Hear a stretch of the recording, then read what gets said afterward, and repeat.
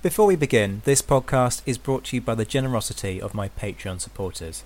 If you enjoy the content and can spare something to contribute to the cost of running the podcast, you can become a supporter or make a one-off tip via the links in the description. Every penny gets reinvested into improving the content of the show. I love putting these episodes together for you, but production comes with costs attached to it, and if I'm going to grow this and take it to the next level, I do need your help. If you can't contribute or aren't keen, I totally understand, but for those who can and are inclined, you know how grateful I am. Either way, remember to drop a like and leave a review, and enjoy the show.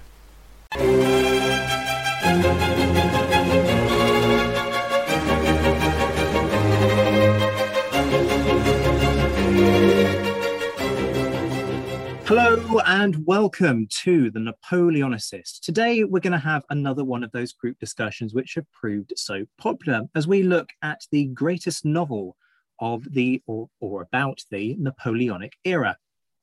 Joining me are Napoleonicist regulars Marcus Cribb and Rachel Stark, and two Napoleonicist newbies, Gavin Lewis and Andy Young. Welcome all of you. Great to have you on board.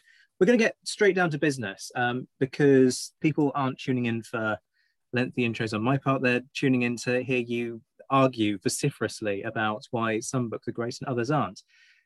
Just to head off a couple of, I'm reluctant to use the word complaints or whines, but you know what I'm getting at. Something in that vein from people already who've said, oh, but I like this book and it hasn't come up. There was a whole process before we whittled it down to these four. People had the chance to pitch their ideas. I took all of them forward to a Twitter vote, and then people voted. In fact, we voted twice to make sure that everybody got a fair listing, right? So no complaints, thank you. This is democracy in action. Napoleon would hate it because I deliberately haven't cooked the numbers in order to make certain results look better.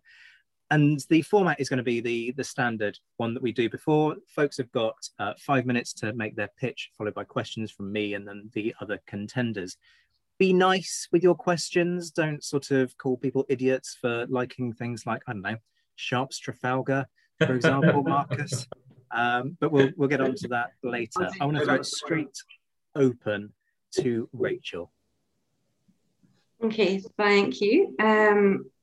I'm pitching for the Aubrey Maturin series by Patrick O'Brian, but fair play, I actually really like all of the books we're discussing tonight, and obviously what makes a great book is really subjective, so it's going to be a really interesting discussion. But the reason I've gone for Aubrey Maturin is one of the things I think really in its favour, compared particularly to like a Sharp and Hornblower, is I think the sense of the period is absolutely exquisite, and a lot of historical fiction reads essentially like a modern novel that happens to be set in the Napoleonic Wars.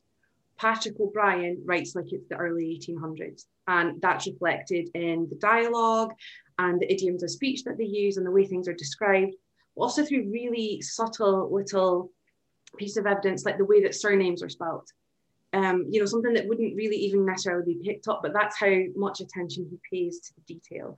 The dialogue is so spot on for the period as well. It's not inconceivable that Jack and Stephen could walk out of a book and walk into a Jane Austen book and sit down and have a conversation with Captain Wentworth and Captain Harville. And it would feel so natural because he's got that sense of period so spot on.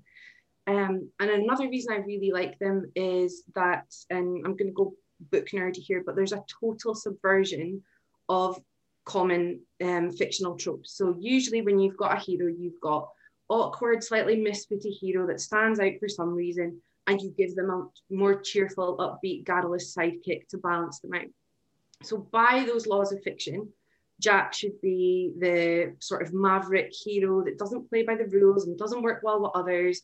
And then Stephen should be the cheerful, scholarly, gentlemanly type, which isn't what it is at all. Jack's, super sincere, very much about, the honour of the service, and he likes things to be done appropriately. And Stephen, far from being this sort of, squeamish scholar, is a laudanum addict. He's a polymath. He talks umpteen languages. Possibly the only person who hates Napoleon more than Marcus, super anti-Bonapartist. He's an espionage agent. He doesn't scruple to get his hands dirty. He can fight dirty when he wants to. So it's really unique and it keeps you guessing. So it's never formulaic. You've got 21 books, but you can't really predict where things are going to go. So it's not fiction by numbers where this is the objective, here's how they're going to react, and here's how the end game's going to be. And it's really, really, you know, keeps you guessing, and it's quite refreshing. Even though you've got the occasional year that seems to last for a decade, they manage to keep you on your toes. The character development is really, really good, but not just for the two protagonists, but one of the things I think gives O'Brien the edge over quite a lot of other historical authors is he develops the supporting cast really, really well. So it's not just Jack and Stephen's story, although they're the central figures. And they obviously come from relative positions of privilege. But you've got this sort of background cast. So you've got Killick and Bondin and Tom Pullings and Babington and Awkward Davies and Joe Place and so on. But it's their story as well. And you see them develop over the entire arc. So they don't just get sort of one strapline to sum up their personality. They've got this really great story that's taken through. So ultimately, it's not just a story of the privileged classes, it's the kind of everyman story as well. I would class Aubrey Maturin as literary fiction rather than genre fiction. So I think it kind of bridges the gap between Sharp and Hornblower and War and Peace, which I'm going to find really difficult to criticise because it is a majestic piece of literature. But like Tolstoy, it does like cover, you know, these big questions of humanity and philosophy and, you know, why should people react the way that they do and why do humans respond to things? But whereas Tolstoy narrates that, O'Brien dramatises it, which I think is really clever and really engaging. And you guys might disagree because I'm coming at this as a point of view reading as a woman, but I don't think male friendships, generally speaking, are explored in the same depth that female friendships are, or quite often not in the same way. But you look at Jack and Stephen, and they're two characters who, you know, are complete opposites in so many ways, but complement each other perfectly. And they just love each other to bits. And that's expressed, you know, the whole way through with real warmth and sincerity. And sometimes male friendships are looked at the way, and again, this is just from my point of view, it seems to be super macho and kind of take the emotion out of it, unless we're at a near-death experience. But they're just quite open about how much they care about each other and how, you know, each adds and enhances the other's life. So I think that's really good as well. And lastly, I just think in terms of emotional impact, reading historical fiction, and that's primarily mostly what I read.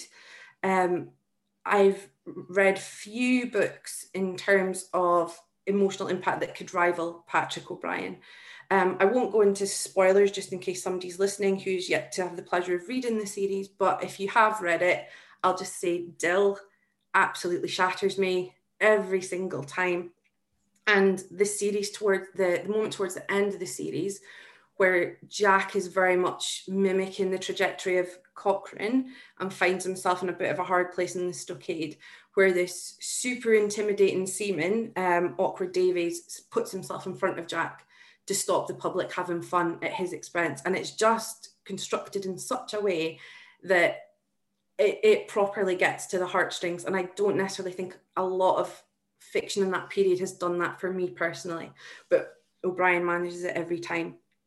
So that's more or less, I think, all the points. I had made little notes in case I wandered off on a trajectory. So I think that's kind of all the points I wanted to say. But lastly, Patrick O'Brien writes women like they're real functioning human people and not just somebody for the hero to get as a reward, which, sorry, Bernard Cornwell, you definitely don't do. So yeah, reading it from a female point of view, my 13-year-old self loved all the Sharp books and had zero complaints about them, but rereading them as an adult, I have a serious issue with how he writes women, whereas Patrick O'Brien writes them as actual people with feelings and motivations and, you know, emotions that exist outside their partner. So yeah, that's how it edges it for me. Well played, Rachel. There were emphatic nods all the way around the room on that one, all the way through, but not just in relation to what you were saying about the portrayal of women in certain novels, which I completely agree with what you say on in that score.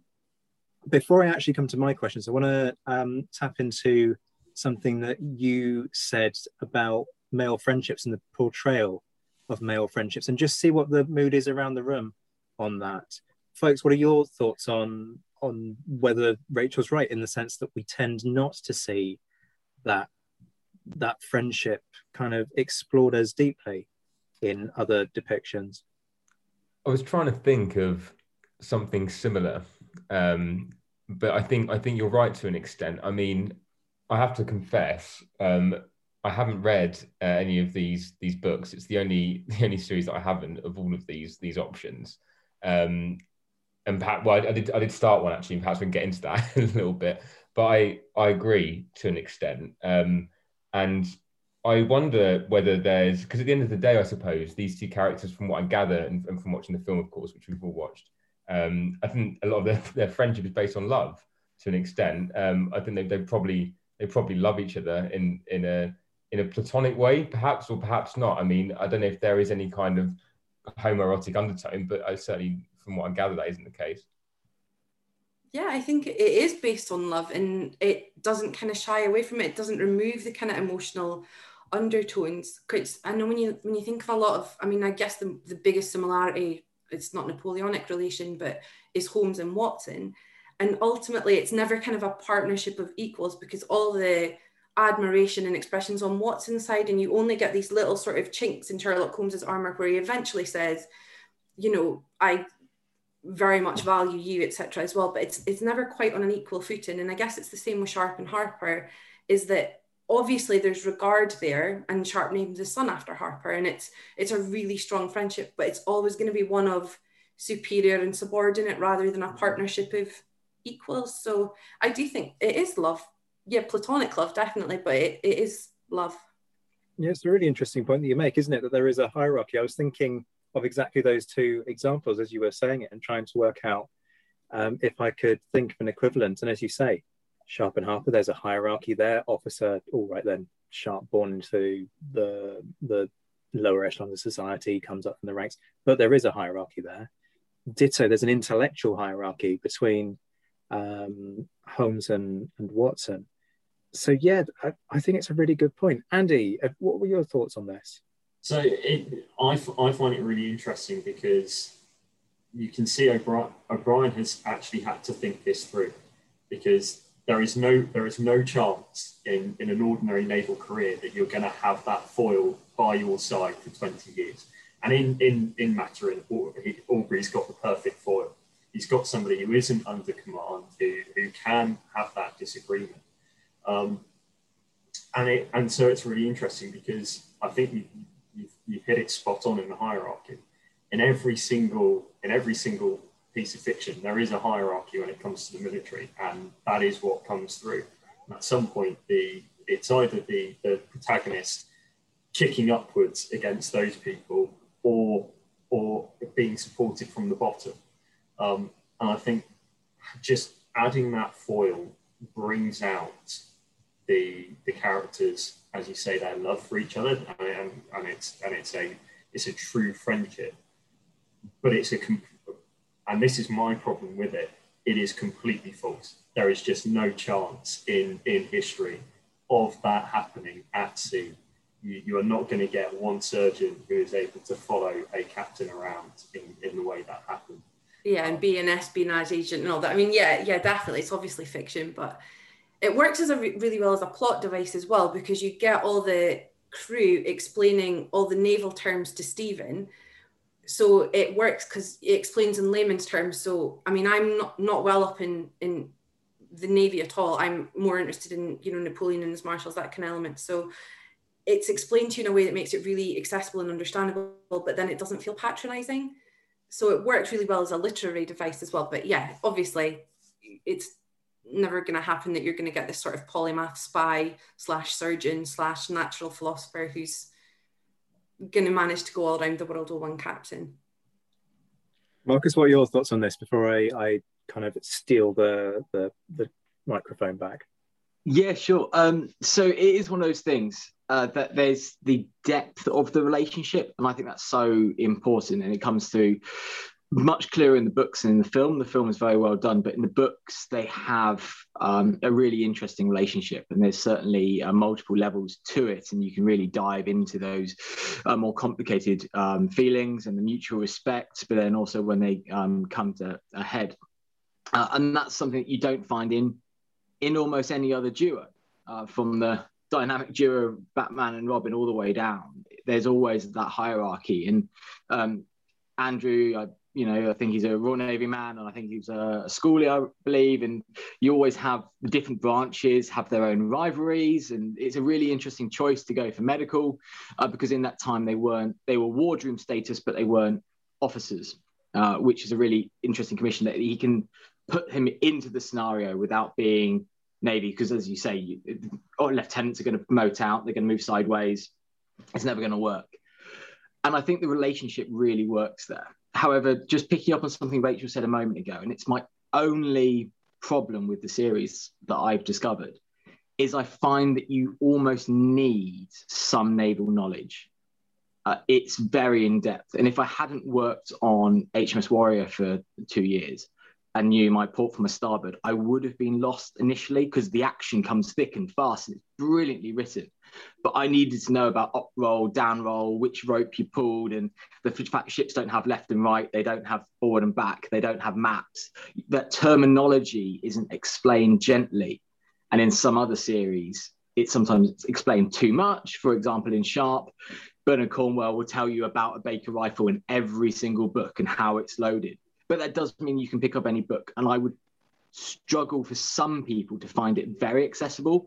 However, it is still very, very well written, and really an enjoyable series. I haven't read them all, I will admit, because there are so many and only so many hours in the day. But from what I've read, I've really enjoyed them. And that similarly was my problem with them. Like I say, I began Master and Commander. I think I read, maybe sort of 60, 70 pages. And I found the naval terminology a bit heavy going. Somebody that doesn't have a huge amount of knowledge in that respects as well. I found, I think you're right, Rachel, in the sense that it does immerse you within that period. But I almost think that occasionally some of the phrasing, it sounds a bit engineered, the way that it does so. I think sometimes certain terms, certain things are pointed out to you from what I gathered that it almost felt unnecessary, I suppose. And I felt weighed down heavily when I was reading it by this raft of new terminology that made me struggle through it, to be honest. I think that's a really fair point, actually, in terms of accessibility, because I came to Napoleonic fiction through Sharp, and I started reading Sharp at 13, and that was great. I powered through them and I had no issue. I did start reading, I read Master and Commander the first time, I think it was about 14, and I really struggled with it and sort of reread them later when I was at uni and then got hooked. But if you were a total newcomer in Napoleonic history, it's maybe not the first one you should go for. It's not the most accessible, but I mean, perhaps a couple of sailing lessons first go a long way, I think. Yeah. You may well have convinced me, to be honest with you, to pick it up again and give it another go. It was 4 or 5 years ago. I tried and failed. So yeah, you may well have, I think, convinced me to have another stab at it. They are worth it, yeah. See, this is interesting, because I was going to say exactly the same thing, that I tried. I think it was Master and Commander, to do with the film coming out. I think I was probably about the same age, about 14, and enjoyed some bits of it. I mean, I really vividly remember, for some odd reason, the scene where Aubrey and Maturin meet for the first time, but they don't have any awareness of one another, and they're at some kind of musical performance, a gala or regatta, or whatever it is that you call it. And I think Maturin turns around and basically has a pop at Aubrey for being half a beat off. Yeah, he does, He's tapping away on his knee or something. And really kind of liked that relationship, but struggled to keep kind of going. It's an interesting one. I guess the slightly obvious and banal question to ask is, folks will, if they don't know of the books, they will know of the film. with Russell Crowe and playing Aubrey and Paul Bettany as maturing. And the film mashes together elements from a number of the different books. How accurate is the big screen portrayal? Because you do get an element of the sort of bromance that exists there, but at the same time, from what you're saying, it kind of feels to me like perhaps they've dumbed it down a little bit. Yeah, I wouldn't say dumbed it down, but it's definitely not explored to the same depth. And I guess, in very much because they've got such a limited time frame with a film, whereas, with, especially if you did something like a series, you could really explore it in loads of depth. So you get this sort of sense of the regard, but you don't really get the depth of the story, etc. And when they talk about there's the bit when they're arguing in the cabin and Jack says to Stephen, "Oh, now you're talking like an Irishman," and Stephen says, "Well, I am an Irishman." That's not really explored, because what you get in the book is Stephen's ties to the United Irishmen and sort of his revolutionary past and the sort of complicated relationship he has with Jack's very first lieutenant when he gets his command. So you miss out on all sort of like the nuances, and you don't know that sort of Jack's been the making of Thomas Pullings and all the other elements that they kind of touch on, and you get that, Stephen's natural philosophy, etc. But you don't really get the same sense of, Stephen is an espionage agent, because that's what he is, and that's how they manage to contrive it, that he stays with Jack, because he's on very specific assignments very often, and he attends as Jack's personal guest rather than always an allotted surgeon. So you get the sense of the story, and I genuinely, it's one of my favorite films. The soundtrack's great, the actors are great, but it's like most books, the book is always deeper. So good film, but books are better. It's always the rule, really, isn't it? Read the books before you see whether it's big screen or small screen, before you see the screen adaptation. Apart from Last of the Mohicans, that's the exception. Yes. Okay. Fair comment. It's a really good point. No arguments around the room on that one. Although at least let's not go into Game of Thrones before I go off on an extended rant. Let's just say Last of the Mohicans actually not quite Napoleonic, but it's up there as a period film with the pure trilogy. Actually, it's more than trilogy, just the layers of landscape, music, love story, battles, costume. Just what a film. I've never seen it, so I'll maybe have to go and watch it then. You really will. However, the rifle is about 60 years out of date that Daniel Day-Lewis uses. But other than that... I'm surprised it wasn't Marcus who picked up on that. But anyway... Let's move it swiftly on before we start getting into kind of nerdy stuff about weapons, which no doubt Marcus will draw us into later. Gavin, I want to come to you next. And this is the only entry that feels a little bit more contemporary to our period than a lot of these other novels. And I'm going to stop talking because I don't want to give spoilers, but take it away with your choice. No, yeah, I think you're probably right. I think, to be honest with you, by the sounds of it, some of the reasons for championing War and Peace is similar to Rachel's reasons. I mean, when you asked me to champion this particular book, I must admit, I didn't feel like I've been set the hardest challenge in the world. Obviously, not only is it a fantastic Napoleonic War story, it's probably one of the greatest novels ever written. I think it's the best book about the period because it has such an incredible degree of depth to it. I mean, it's about war, definitely, and the impacts of war, but it's also about people, fundamentally, and what it means to be human. It's about history, it's about philosophy, it's about love, death, I suppose, honor, faith, salvation. I suppose it's just, a fantastic exploration of life, albeit set against the backdrop of the Napoleonic Wars. So for those that don't know, I mean, War and Peace is set entirely in Russia, begins in 1805 when we're introduced to many of the main characters at a sort of soiree, I suppose, for want of a better word. And then we follow the trials and tribulations of them right around to 1813. And there is a short epilogue that describes some events in 1820 as well. There are some main characters. There are many, many characters, actually, it must be said. Main characters are probably Prince Andrei, who's a Russian aristocrat and an army officer. Pierre Bezukov, who's the illegitimate son of a Russian count, Natasha Rostov and her brother Nikolai. In fact, the sort of the Rostovs are one of the main families. And there are many other important characters also. There are historical characters. Of course, Napoleon makes an appearance, as does Zhukov, as does a number of different famous Russians in this era. Fairly early on in the novel, Pierre inherits his father's wealth. Andrei goes off to fight the Battle of Austerlitz, which is something of a turning point, really, and a catalyst. But, I'm not going to go through, obviously, the entire plot, because quite a bit happens in a 1,600-page book. We'll be here all night. But unsurprisingly, we see the impact of Napoleon's 1812 invasion and all the characters, and also on the people of Russia as well. I think probably the first thing I want to say is War and Peace is a daunting read, but it's actually very accessible. It zips along at a real pace. I think in many ways, and I've seen somebody else say this, it's just an adventure story. For those of us that enjoy that classic semi-fictional war novel, there's plenty of action and adventure. The battle scenes have been praised for their chaotic realism. Tolstoy published the book in 1865, so we actually had the opportunity to speak to veterans of the conflict, and he fought in the Crimean War, so he had first-hand experience of this kind of fighting. I think it'd be fair to say that if you dropped a Napoleonic soldier within the middle of the Crimean War, they'd know what was going on. Things would look reasonably familiar, at least. There'd be redcoats and the like. And so he had first-hand experience of this kind of fighting, which I think gives him a leg up when describing these kind of scenes. I mean, war for Tolstoy, I don't think is ever heroic. I think his close proximity to the Napoleonic Wars can almost be felt in the pages.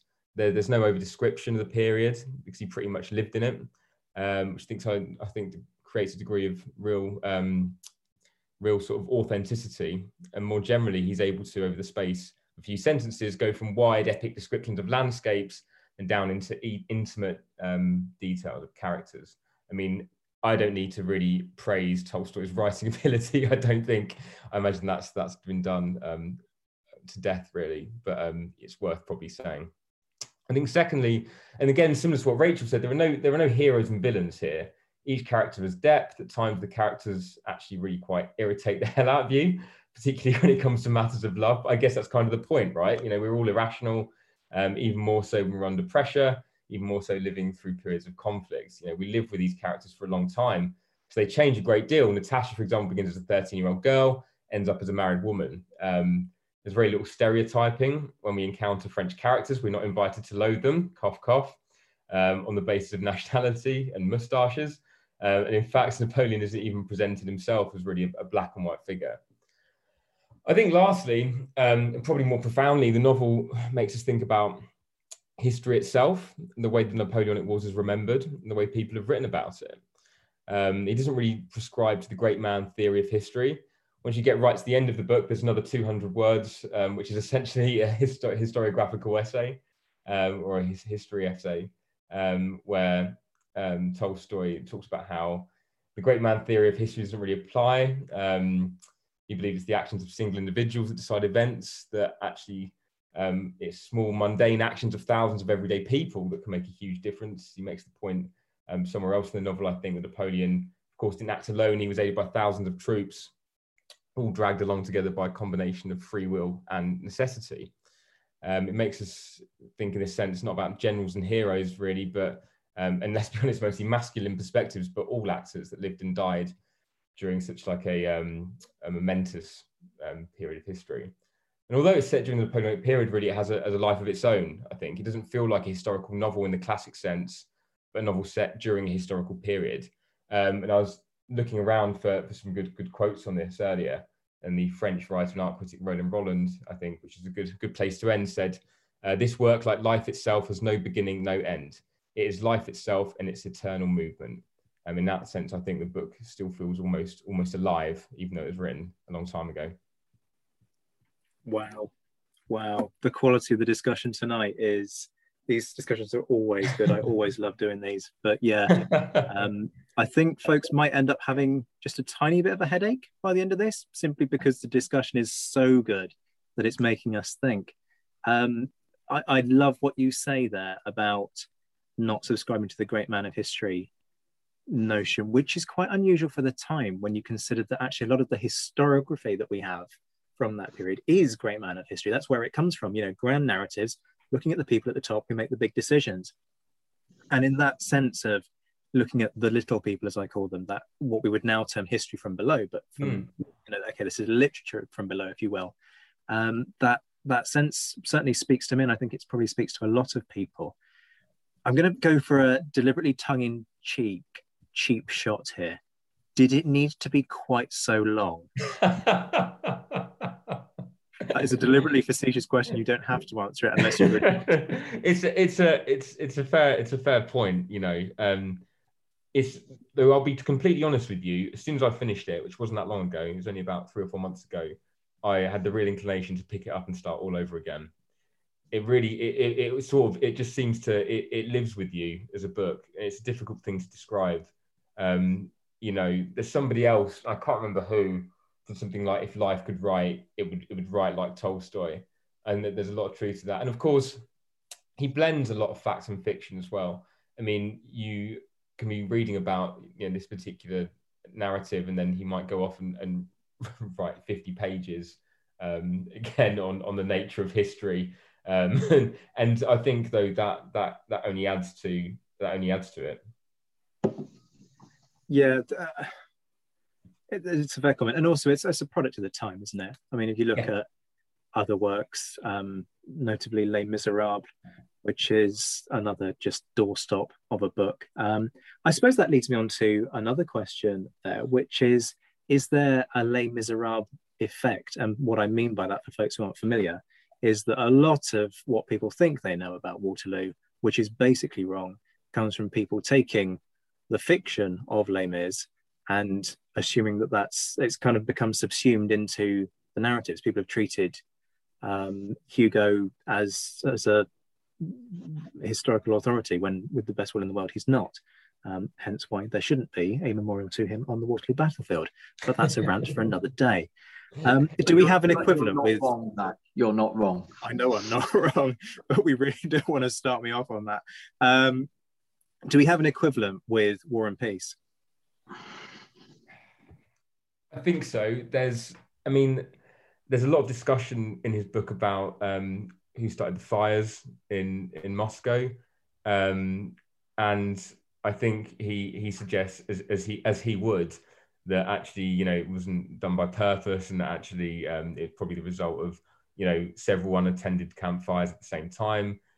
I think though all of this is caveated by Tolstoy, in that he does admit that this is a blend of facts and fiction. He at no point says this is these are historical truisms. He says by this kind of blend of writing, I feel like I'm actually getting closer to the truth. And it's also in some of the things he says. Sometimes you find yourself disagreeing with the book, and it almost sounds like he's being a hypocrite, or it sounds like he's almost contradicting himself. But I think that probably speaks to his Russian philosophical view on life as well. So yeah, I think, like I say, there are many aspects that people probably disagree with, but he caveats it all by saying he isn't the utmost authority. Let me open that up around the room then. Andy, have you got anything that you'd want to kind of chip in when it comes to War and Peace? I think War and Peace is interesting, and I'll just pick up on what Gavin said there at the end in terms of the Russian philosophy and the Russian method of storytelling. And for people who are slightly put off by it, I was put off by Tolstoy massively when I first tried to pick it up. And I sat down with a pad of paper and I was going, right, who is related to who? What is the name? How does this actually, and I ended up putting it down, walking away. And then I picked up James Clavell. And I know that's a bit of a leap, but if you read James Clavell's books, he takes a very similar approach with the storytelling. And actually, if you can get into that, you can get into Tolstoy. And I think actually reading it, you start to view events from a different perspective. And I think that's key. Speaking from a schoolie perspective, an educator's perspective, getting into the mind's eye of somebody else and seeing the world from that different perspective really gives you a different view of events today. And I think that is one of the great strengths of the novel is that it's actually still relevant. It was of its time, but you look at the world today and what happened in 1812 is still relevant, and he makes that clear. I don't know if that's something you pick up from it, but it's something I do. Yeah, I mean, I completely agree. I think as well, like you say, it can be tough to get into, but also because of the way it's written, because of that kind of storytelling tradition, you can equally pick it up and read a page in 5 minutes and dip in and out of it, or you can sit down and read it for 3 hours. And I think that's probably speaks to the way that the kind of the consciousness of the characters runs almost throughout the novel. It's actually quite an intangible thing, I think, to describe, particularly from somebody like me that doesn't come from a literary background necessarily. I probably don't have the right terminology, but I think, I mean, I totally agree with you.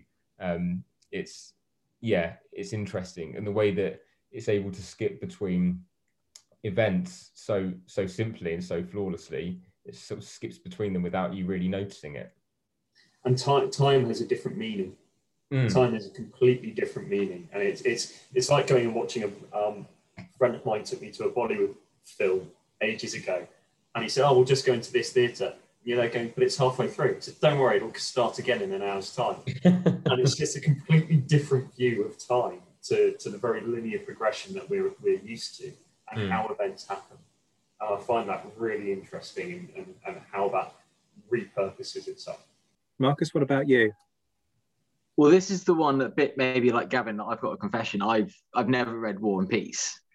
And I think it's probably my English teacher's fault, because little kind of side anecdote. She said she backpacked across Europe after university with one of her friends. And what her friend decided to do was take War and Peace, and then every 100 pages, rip the front 100 pages off and drop it in a waste paper bin. And she was just devastated at the kind of crime against novels there. But it put me off with the weight of the book. And I read for pleasure. I either have books for reference and historical knowledge, or page turners. So I don't know if it is or isn't because I was put off by a teacher, which is a terrible thing.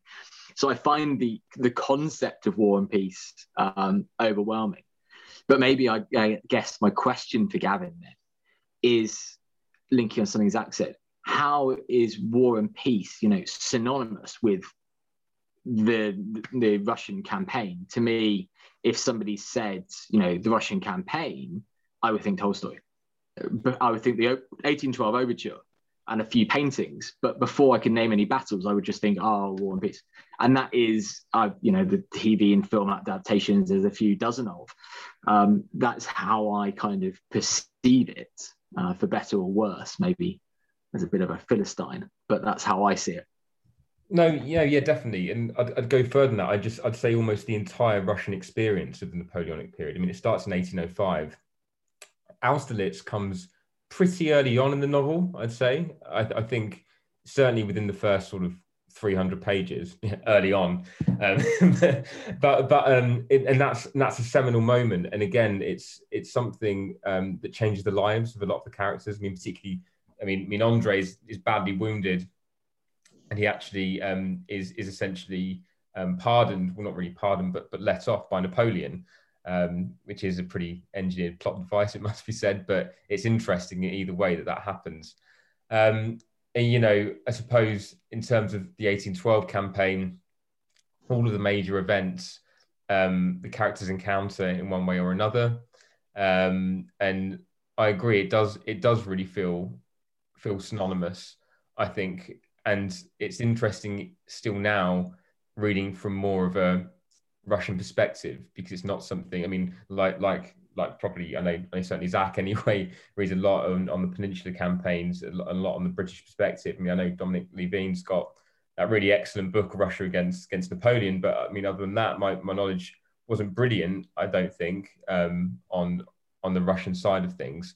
And again, you shouldn't be treating obviously a novel like this as necessarily a history book, but I think it's a brilliant point of reference. And like I say, it shows, I suppose, the impact of conflicts on so many different people. Maybe not quite through all levels of society. At the end of the day, a lot of the main characters are aristocrats, but they have an impact themselves on serfs, for example. I mean, there's a point where Pierre tries to, I think, emancipate all the serfs, and he tries to, he tries to sort of make his way through or live a moral life in an immoral world, and in a world that quite clearly he's struggling with because it's embroiled in conflict. So yeah, Gavin, I'd be really interested to know your perspective, because you're saying it's portraying a lot of real life characters, historical figures. I'd be really interested to know how you think they are portrayed versus history, especially characters like Napoleon, who, from the Russian perspective, they characterized him as one of the antichrists. They really went to town on some of the propaganda against him, and it was propaganda, it was effective. And how that portrayal comes across from the Russian side, if you said actually they give him some multifacets and he's got some layers to him, and it's not, I'd just be interested now how you feel he comes across. Yeah, no, absolutely. Like I say, I mean, he essentially lets Andre off the hook when he's wounded on the battlefield. So quite early on, he probably challenges certainly 1860s perceptions of Napoleon. At least I'd imagine that would be the case anyway. He actually looks at things slightly from Napoleon's perspective in a couple of scenes. I can't quite remember exactly how he comes across in that bit. I'd say that generally all historical characters like Napoleon, like the Tsar as well, they're not necessarily seen to be idolized in any particular way. A couple of characters particularly look at Tsar Alexander initially almost as a deity. And I think Tolstoy almost suggests that the reason why the Russians lose the Battle of Austerlitz is because they're motivated by intangible notions of glory and honor and over veneration of these particular individuals. Whereas actually, I think he tries to reduce them a little bit and just humanize them. I think it's interesting because Tolstoy himself, of course, is a Russian nobleman. I think he's a Russian count. So, and this when War and Peace is written, it's before the period where Tolstoy has this kind of religious transformation, and almost this sort of existential crisis, I suppose. So I would say that his relationship in general with sort of the upper echelons of society and those kinds of individuals is complicated at best. But even so, I don't think he necessarily ignores all their human qualities either, or suggests that any of them can possibly be responsible for all of society's ills at the time, which I think is quite a long-winded answer probably to your question. Sorry. No, it's great. I mean, insight into the human condition is probably always welcome. So thank you. See, I'm still reeling from this idea that you can just rip 100 pages off the front of the book. Yeah. It's coming from somebody who doesn't even bend the books open enough to be able to read them normally, because that will then crease the spines. So I end up doing this weird kind of contortion thing where I peer into the pages in order to keep the books pristine. So to just tear a book apart is... I think, genuinely, so going back to the anecdote then, it was purely because they were backpacking and it was such a heavy book, they were lightening their load. It was the literal side of that. But there's no excuse. There's no excuse. I'm having none of it. Rachel, anything that you want to say in relation to War and Peace? But yeah, that's horrifying. Imagine doing that to a book. What kind of barbarism was that? But yeah, no, I can't criticize War and Peace. It's one of literature's masterpieces and possibly one of the very best things I've ever read. I was going to kind of touch on the point Zach already made, because I know in sort of in our little community on Twitter, I've seen people who specialize in the Russian campaign have said it's got a bit of a habit of fueling myths. So I guess that would be my only criticism. I think in terms of somebody's listening and they're kind of, from what Marcus said, put off in terms of the sheer size of it, I think getting the right translation is super important. I think my one's by Anthony Briggs, but I found it just as readable as any of the other books we're discussing tonight. It didn't feel like a slog. One of the things I think War and Peace does really well through Andre is it does humanize in the way that people can look at the conflict and the period, Napoleon and the Tsar, etc., and ultimately transform how they think, because we see a lot of that in France, how they transformed their opinions of Napoleon and the idea of war, etc. And I found that really interesting to read from a Russian perspective. So I can't really criticize it. It's a wonderful book. It is just a masterpiece. I mean, one thing, if I could just add something very quickly, which is, I think, interesting as well, is it reflects obviously Tolstoy's own views on conflicts, which do change as his career goes on. There's a really interesting exchange before the Battle of Borodino between Pierre and Andrei, where they're talking about the idea of humanity and war. And Prince Andrei says something almost sounds initially like a contradiction, where he says, I believe that we should try to kill all French prisoners. We don't take any prisoners whatsoever. He said, because the longer that we continue to tell ourselves that we can try to create a semblance of humanity within conflict, the more that these kinds of conflicts are going to continue. I think it was a really interesting way of, a really interesting way of demonstrating Tolstoy's own views on war and conflict through quite, I suppose, shocking statements on Andrei's part, statements that you wouldn't necessarily expect from the character at that point in the novel.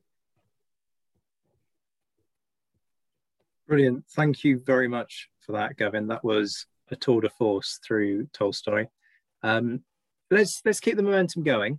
And for the first time, we're going to go double naval on this. Naval history hasn't had much coverage on the Napoleonicist, which is something I'm thinking about resolving, folks. Don't worry. But it'll probably be in the form of a condensed naval month at some point. But we've got two naval entities featuring tonight, and it is an entity that we're turning to now of the same kind of order as Aubrey Maturin. Andy, take it away. Well, I'd just like to point out that Hornblower came first by a country mile. He came first. Okay, Marryat was there before, close, surely. But then comes Forrester and Hornblower. I'm going to take a slightly different view as to why people should read these books, and I'm going to do it because I'm ex-Navy, I'm an ex-schoolie, and my background was all about educating the Navy of today via the past. That was it. And so I'm going to come at it from that perspective with really 4 key takeaways from them.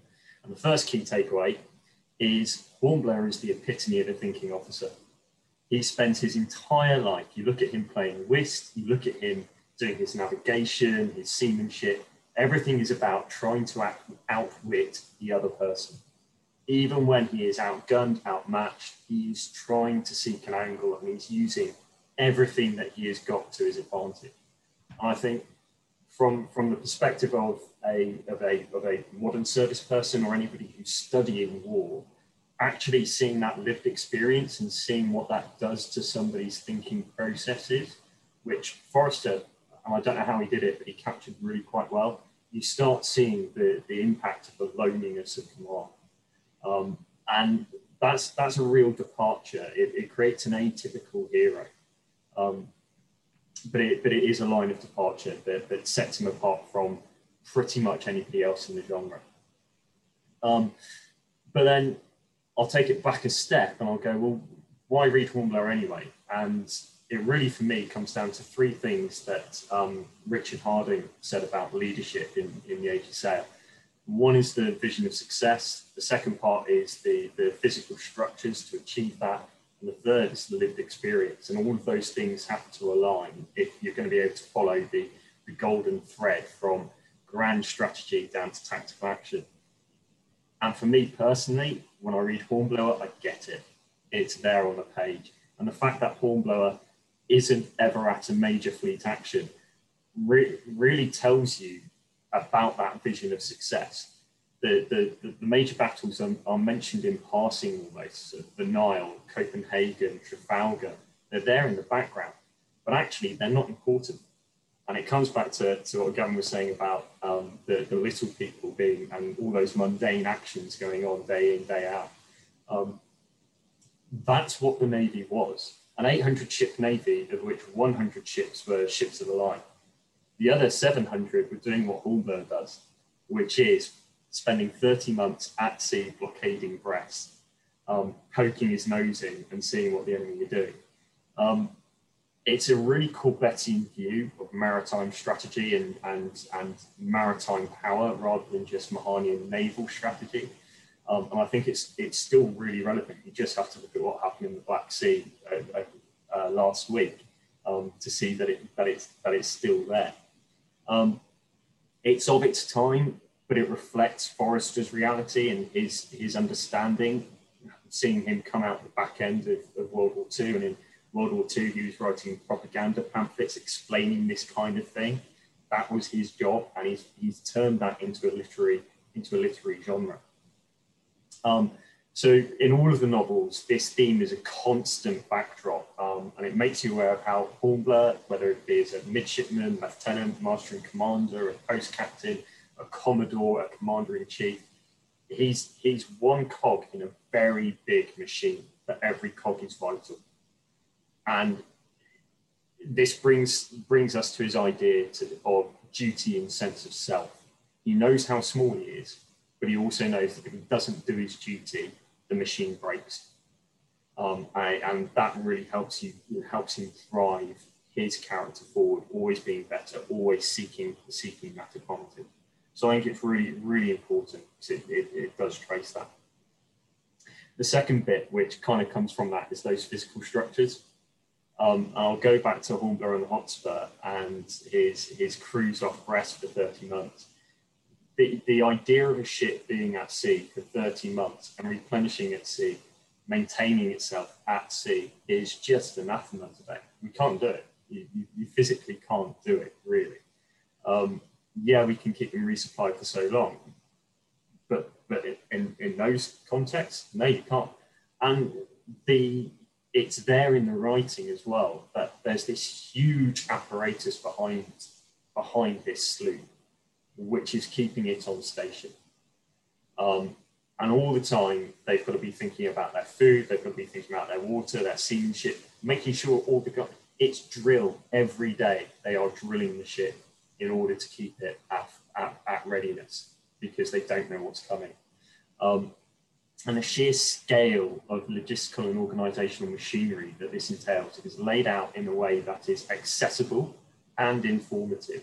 He really set the groundwork for people like NAM Roger to then go away and do all the research on the Georgian Navy and bring it into the academic world. He sets that groundwork there. And from my perspective, please, every naval seaman officer, executive officer, read this, because logistics wins wars. You might go to sea and you might shoot at people, but ultimately the sea's not going to get any saltier, and it's going to be the logistics which is going to win it. And that, for me, is a massive takeaway. But finally, it's got to be about the lived experience. And there's no point having the vision and structures if you can't sustain life. And unfortunately, life at sea is just dull. It's dreadful. It's dreary. It is just stooging around at a small rate of knots, waiting for something to happen and looking forward to the next good thing, which is your meal. Or rather, it's what the chefs put out to you that hasn't been through the blender 3 times. And then when you go to action stations, it's 5 minutes of frenetic activity and then waiting for action scranning, because you're hoping that that frenetic activity is not even going to have to be used. And he captures all of that. He captures it beautifully. You see it in every single one of his novels, that there's little bit of bursts of action, and then there's a couple of paragraphs explaining that for the next 2 hours, nothing happens. They're just watching the horizon. And so it's into that space that he really explores what leadership at sea really means, which is about motivation, which is about maintenance of morale in a job which is routine 99 times out of 100.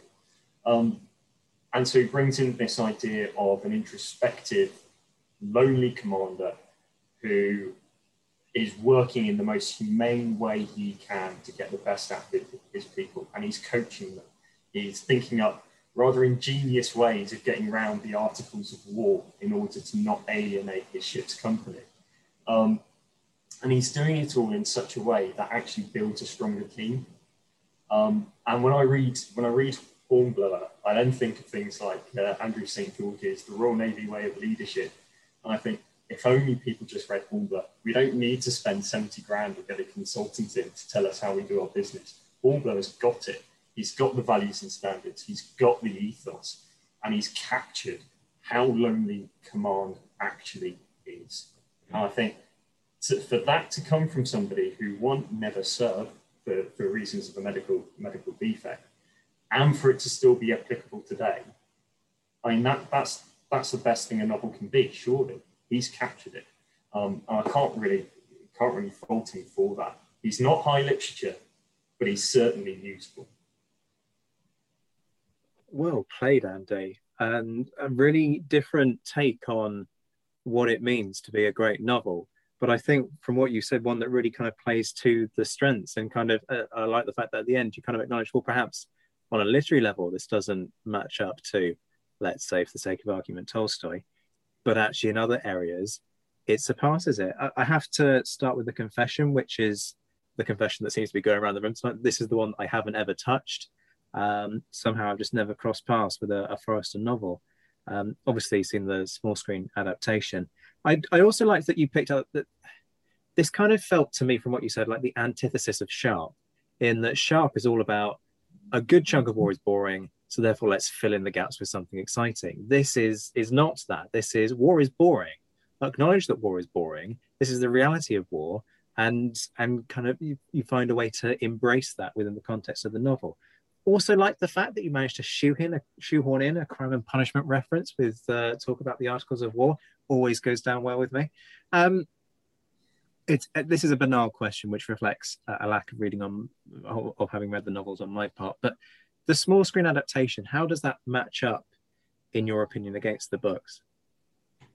So I'm taking, you mean the Johan Griffith? Yeah. So I think what Johan Griffith brings to it is the brooding, awkward, introspective, and I'm going to use your word, antithesis of what a naval officer should be.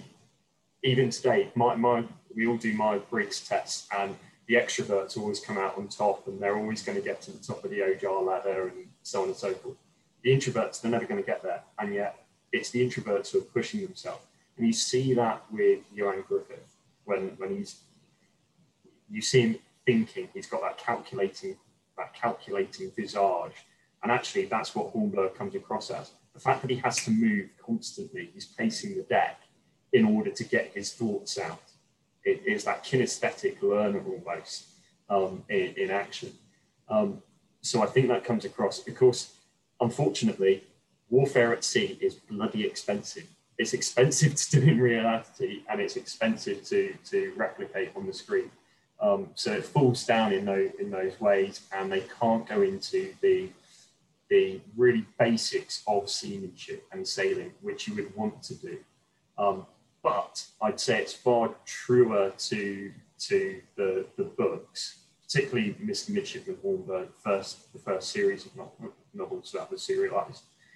Far truer than I'd say Sharp or Maturin or Tolstoy to a certain extent, because they can focus in. You've got a much smaller canvas on board ship. Your world literally slims down to the couple of 100 feet fore and aft that you've got, and if you're unlucky enough to the daily round of just going up and down to deck, it is a small canvas. You can film that.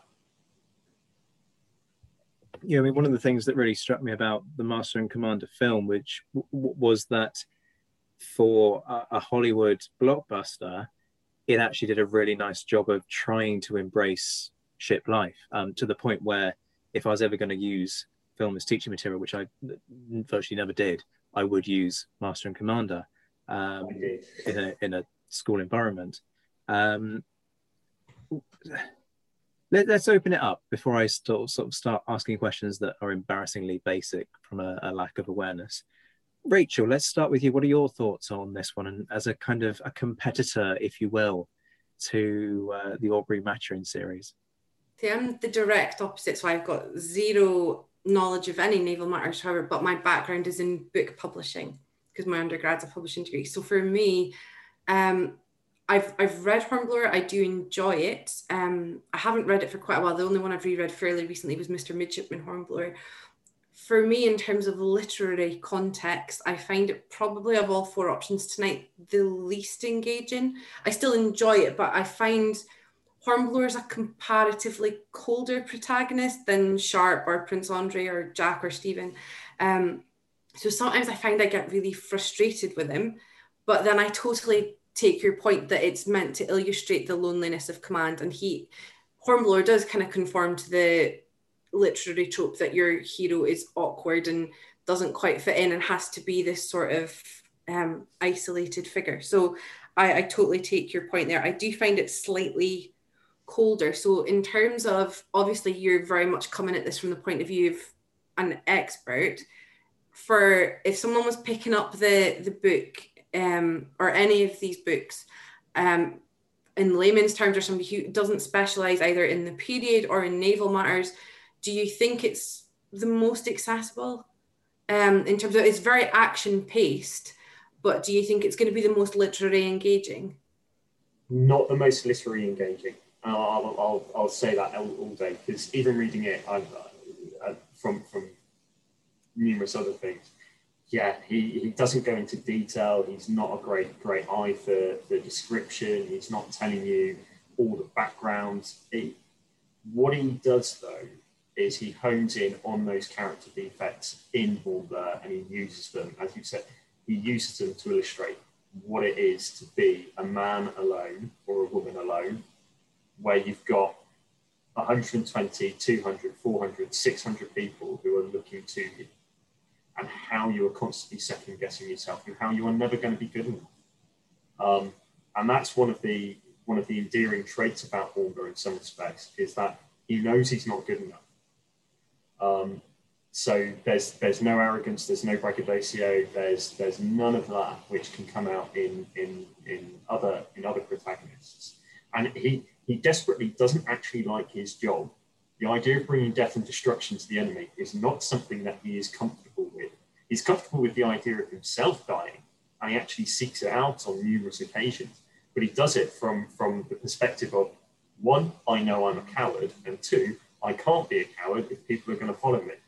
And I think that's a really good example of reality, and it grounds it a bit. But no, it's not high literature.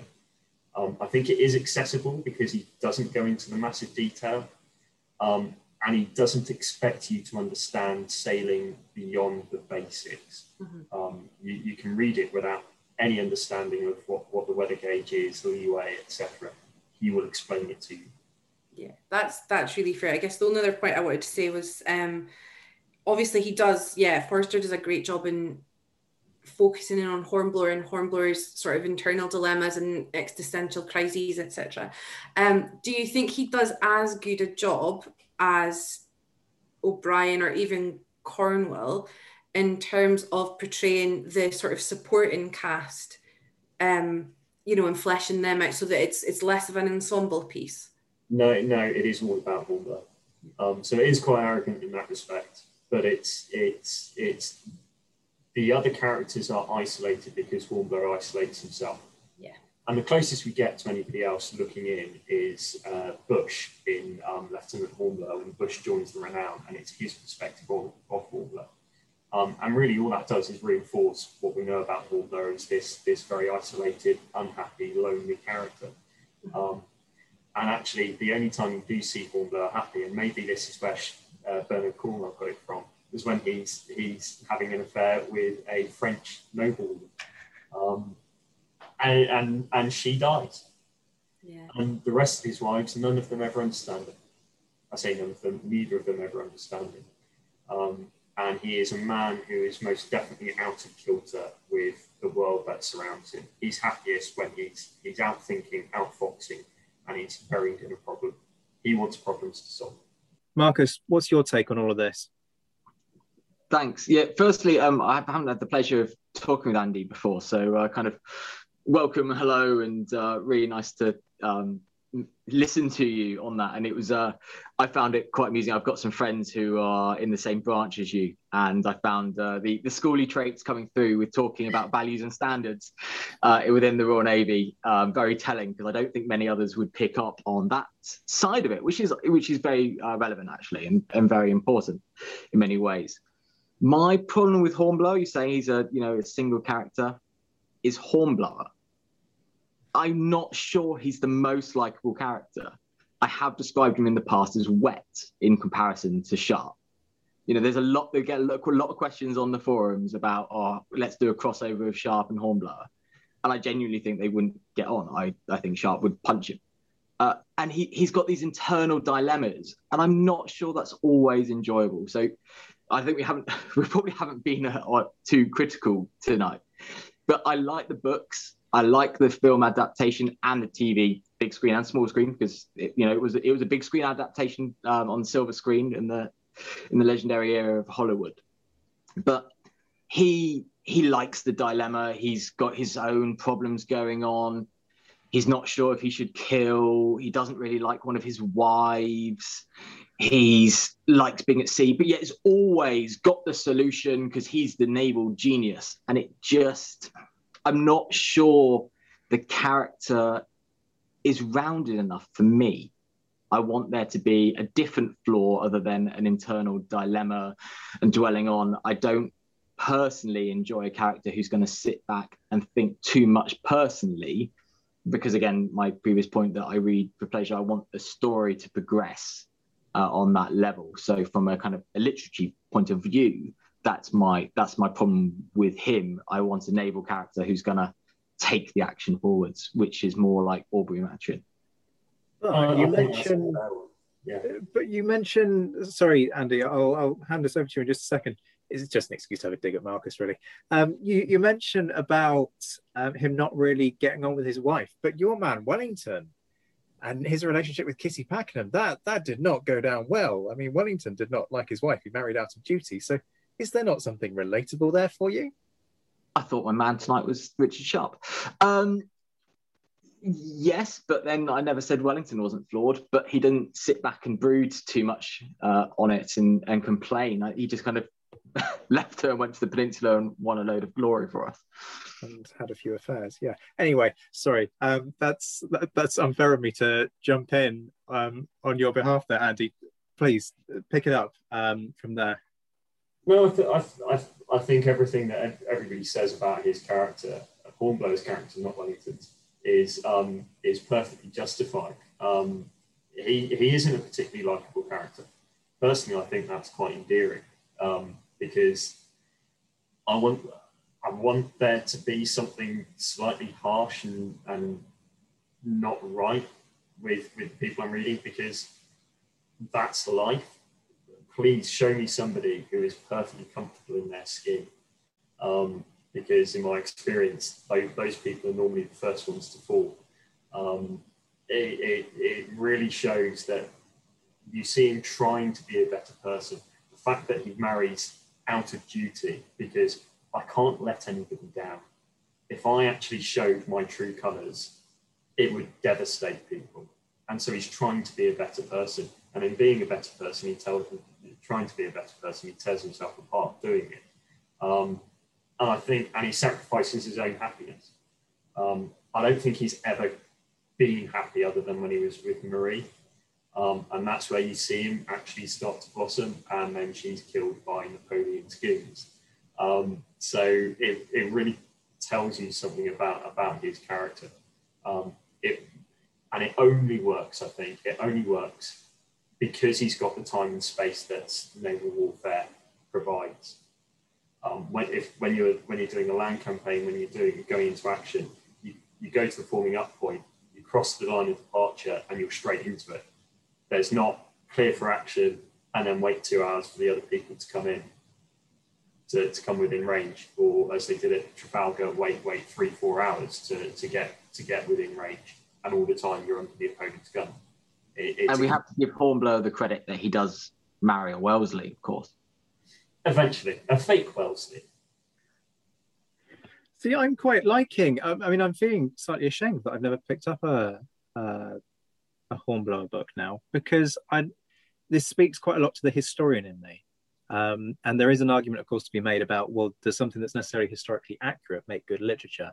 And quite often I would suggest that the answer to that is no. And that's part of the tension in a conversation like this. You know, where does that balance lie in terms of getting the portrayal just so, as opposed to kind of moving the plot forward and all the other literary devices that make a good novel? But I'm liking this. Gavin, round us off with the questions on this one. What are your thoughts here?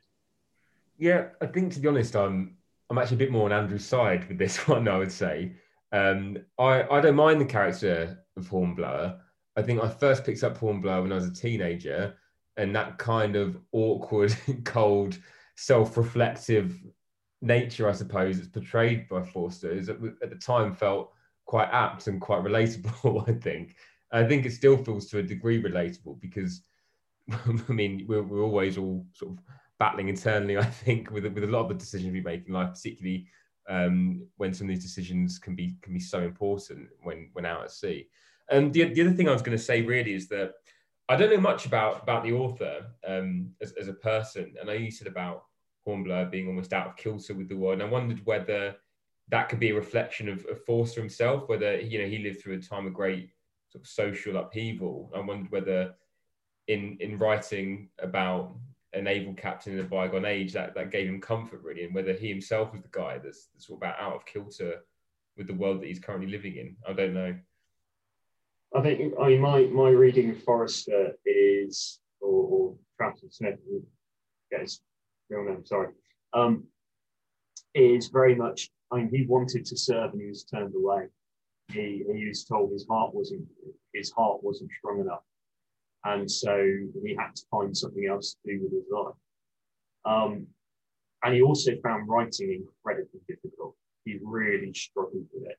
And I think if you put those two things down on the page, then actually they do read across to Hornblower, the fact that he's constantly having to work at things, but nothing ever really comes easy, and he's got to really push hard at it.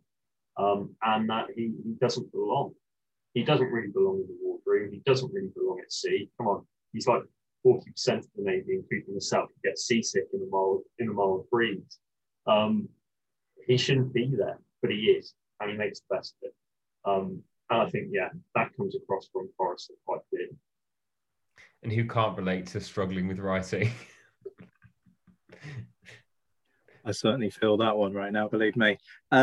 Again, let's move swiftly on, but thank you very much for that, Andy. That was great, and I really like that we've got a different angle. And I feel like we've given you a hard time here this evening. But I'll tell you who's going to get a harder time, not least because if I didn't know better, the cynic in me would say that Marcus has gone for the easy option here, but he absolutely hasn't. He's absolutely 100%. I mean, if you could be like cult sharp, Marcus is cult sharp. I have 100% spoiled what he's. Oh no! What you folks haven't seen is that he's now gone and pulled out his reenactment jacket. We're going to have to get a screenshot of this. Very sorry, but Marcus has pulled out his 95th rifle reenactment jacket. No doubt at some point he's going to pull out Sharp's sword as well, because he did buy it at great expense. But Marcus, go on then. Do it for Bernard Cornwell, for Sharp, and for the 95th. And what's even worse is this isn't actually my reenactment jacket. This is one I bought purely because it's the officer and I get to dress up and look like Sharp. It does sometimes feel like we have to leave the big to last, if not the best. Bernard Cornwell's epic series started in 1981, actually with Sharp's Eagle. And we are eagerly anticipating the latest release this year in September of Sharp's Assassin. It has created worldwide fandom. It has tens of thousands of fans and has all sorts of spin-offs, sub-fandoms, Jason Solke keeping the spirit alive, different types of era and crossovers. There has been Sharp fan fiction where he has traveled in time. There are board games, busts, novels, reenactors inspired the world over. You will find the 95th Rifles represented very well in America and Australia, never to mention Britain, of course. we get ourselves Richard Sharp, our working class hero. The first book I picked up halfway through the series when I was a relatively young teenager, the back cover said, "Meet Richard Sharp, a great British hero." That is, of course, both great British and great British. He's a man who we follow through many shoehorned actions, and we have to admit that. He tends to turn up everywhere, from meeting Napoleon on St. Helena, shooting the Prince of Orange, being almost best friends with our man Wellington, and somehow crossing the Jura at Porto. He is everywhere. He captures the first eagle. He's the first man into Badajoz and Ciudad Rodrigo. But that gives us such a fantastic story. He's probably one of the ways that many people find the Napoleonic era, if not Napoleonic literature. We will pick up a Bernard Cornwell and you can finish it in a day or in a week and just turn those pages. He, as I hinted to earlier, will explain to you the process of firing a Baker rifle brilliantly well in most novels. So it's very approachable that if you pick up Sharp's regiment, you don't necessarily have had to follow it the whole way through and have been to reenactments or have had military experience. It instills all sorts of great passion in many people, and I'll try to come to some of his flaws and address those. But I really do feel that it has the following and of a great series. Some of the flaws: it is jingoistic to the extreme. Bernard Cornwell, not just in Sharp, I hope he never hears this, does not write female characters very well. I did stop reading some of the Saxon series, especially because the character falls in love, marries a woman, she dies, next novel, he mopes around for a chapter, finds another woman, marries her, repeat. It is formulaic. However, we do still get some great female characters, thankfully. They called her the Needle. Don't ask why. It is given so many people the inspiration to study Napoleonic history that if we did not have Sharp, we would not have the Napoleonicist. It has some bad moments, some slow moments. I'm, of course, talking about Sharp's Trafalgar, a Jane Eyre at sea, which without the passion, a long, boring novel, it is not Hornblower, it is not O'Brien. However, the other 24 novels, long and short, are fantastic.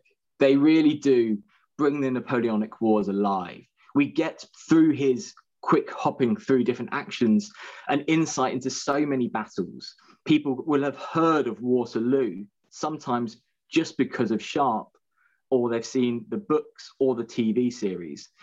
And though that has its flaws, and we have to spend a lot of time correcting people's assumptions that the 95th Rifles won every battle, and I will apologize to friends in advance, they did not win every battle. The 95th Rifles were not the special forces of the Napoleonic era, despite the representation. But it gives us that insight. We get a dynamic duo in Sharp and Harper, a great brotherhood with some rank involved, I'll admit, and it's a really interesting discussion, but they give us a great partnership where they can take it on. They have their in-jokes, and we fall in love with those characters ourselves, and we're cheering them on often towards the end of a novel as they rip through lines of French to grab an eagle or to settle a debt against a French officer who's attacked them earlier. We feel always with these books in the heart of the action. In Sharp's hand, his sword ripping into the French is so brilliantly written that you don't actually need the TV series as much as a fan of it as I am, because it is so visual. Bernard Cornwell is such a good writer for military action that you can see his sword slashing into those French ranks. I genuinely believe that they are fantastic books. There are many of those books there that I've read multiple times, listened to again, and not got bored of on the commute, and then bought the next one and the next one. The fact he's gone back and shoehorned ones in where he's missed out is just a pleasure to the fans. And we really are looking forward to September this year. And I hope it continues, for he has hinted that Sharp is yet to have a banquet at Apsley House. Well played, Marcus. It had to be done. Frankly, it probably had to be done by you as well, because you are a Sharp super fan. How much did that sword cost again? He's resolutely refusing to answer that. I mean, setting aside the fact this is the first time I've ever heckled somebody on my podcast for your damning critique of my favourite novel in that was in there just for you. Favourite Sharp series, which is Sharp's Trafalgar. Yes, quite right. There wouldn't be the Napoleonicist podcast if it wasn't for the Sharp novels. That was how I found the period. I think a lot of people would probably be quite grateful for that if the Napoleonicists had never come to life. But anyway, moving on. I'll tell you what I particularly liked about the Sharp novels in my teens was the historical notes at the back of the book. I remember reading those as a spotty 14, 15-year-old and thinking, wow, one day this isn't kind of hyperbole, thinking, wow, wouldn't it be great if one day I could write something a bit like that? Oh, how that came back to bite me in the backside 15 years later. There are plenty of things that we could raise. One of the obvious shots to make is the shoehorn novels, which you could be skeptical about. Some of them feel like shoehorn novels, if I'm being honest, but there are others that don't. I mean, so one that does feel like a shoehorn is the one at the Battle of Barossa, where the first eagle is actually taken. That does feel contrived, but some of the other ones feel much more natural. So the one surrounding the retreat towards the lines of Torres Vedras, for example, does feel like something a little bit more in line with the storyline. But there's, okay, it's his character, he's entitled to do that. I guess my initial big question on this is about the following. How much of that is the product of the TV series? Yes, but how much is the TV series the product of the book is my counterpoint. The TV series up until, I'm trying to get this right about Sword, Jason Solke will eviscerate me for getting this wrong. No, it's not Sword. Battle, up until Battle, were following the books as closely as they could for budget. And at Battle, they killed off Perkins for different reasons. I think they're really good adaptations. And again, if the series gets people into the books, gets people into the Napoleonic Wars, the amount of times that I would have been approached at Apsley and people would ask me about Sharp were quite high. For example, talking about Miguel de Alava, Spanish liaison effectively at Waterloo, or Spanish witness at Waterloo, but was also present at Trafalgar. People, and I would point out he was one of the few, not the only, because there was definitely some French regiments who were present at both, but it's harder to trace the individuals on French other ranks. But people would stop me and go, oh, I know someone else. Richard Sharp was at both battles. It meant that then they were at a Napoleonic day out. And so, therefore, for our era, I take it as a positive still. I mean, yes, it is. We've talked at length about this, haven't we, on other podcasts, but I do have a slight problem. And in fairness, I don't think this is Cornwell's fault. I think this is this is where the series sort of becomes a victim of its own popularity, which is that now everybody's perception is that there wasn't a battle that didn't involve a guy who was genuinely called Richard Sharp. And I think there are some people who will be surprised to learn that Sharp wasn't a real character. Everybody thinks that the 95th were God's gift to warfare and were this kind of proto-SAS style unit, when the reality is much closer to what we see in Forrester in terms of the boring kind of day-to-day mundane almost trudgery of war, marching and all of the boring stuff, which completely gets pushed to the side for that kind of literary device. So this comes back to that big question that's kind of going to lie at the heart of this, which is, to what extent do you do historical reality versus action? I do have a problem with the perceptions that have come off the back of it, but I don't necessarily lay the blame for that at Cornwell's door. You know, he's writing to entertain. And I think he said this as much in interviews, hasn't he? That, you know, he writes to entertain. And if he gets the history wrong, well, then that's something that's a victim to the process of literature. In an interview recently, he said, if I get something wrong, it's a story, enjoy it. But he does do really good research. You know, he knows those battlefields. And, you know, he's really walked those grounds. He used to Battlefield tour based on the popularity of the book, the Sharps Appreciation Society. So that comes across really well. And that's a real positive. And he gets some of those other bits in there. You know, he knows about the comfort of a pack and which one's the French one's more comfortable. He certainly dives into areas like Napoleonic surgery, into Sharp's sword when he gets infection and post-surgical infection. He goes into some, I'm sure he gets it wrong, Zach, but he goes into some courtroom drama with court martials and punishments and flogging and areas like that. And of course, for the ex-naval officer and the naval fans in the room, he gets into naval action, not just at Trafalgar, but he kind of gets in and out of the Second Battle of Copenhagen. So he covers a really wide remit, and it does actually highlight, especially later on, some of the shoehorns. He does actually do some really good highlighting of people like Portuguese units, which earlier on get skipped over far too much for the glory of the 95th. But actually they start to come through. And I think maybe some of those have mellowed out in time, and we can actually use that to highlight other eras, hence an inspiration for, you know, Zach and me doing sharpshooters. We can take a little historical nugget and then talk about the guerrillas. We can talk about other areas. So yeah, it's probably, actually going back to your thing, it is probably a victim of its own success. I don't think Bernard Cornwell certainly wasn't the first book he wrote, and certainly wasn't the first series. It's been a victim of its own success. And, you know, he has fans in the American Civil War series, but not enough. You know, he gave up on Starbuck Chronicles, and they never got made into TV series. Sharp carried on and went beyond the books and took the prequels as sequels, for better or worse, but it meant we got more Sharp. Yeah, I mean, I'm often quite surprised when I pick up a Bernard Cornwell about how some of those little details are staggeringly close to the reality, particularly considering the fact that I can look at it on the back of the research of the last 40 years and go, yes, in the last 20, 30 years, we've seen a lot of material come out that really proves that point and has brought that knowledge to the mainstream. Whereas he will pick out little details that you've got to dig a bit to get it that right. So that often quite impresses me. Let me not hog the microphone and bring some of the other folks in. Gavin, you look like you're dying to say something here.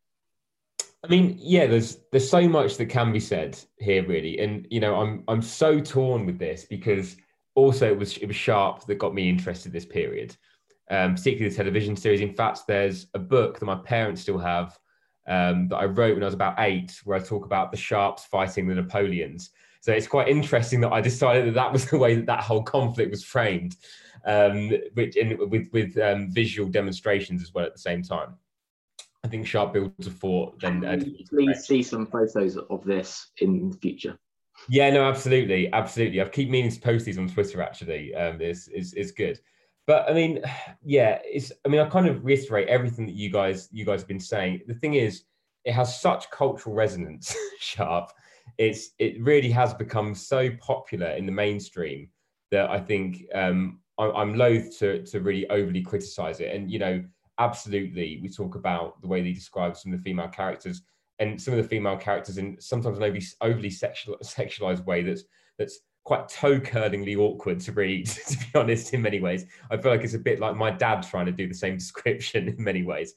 But it's either way, I think you can't deny the impact it's had. I totally agree that they're real page turners.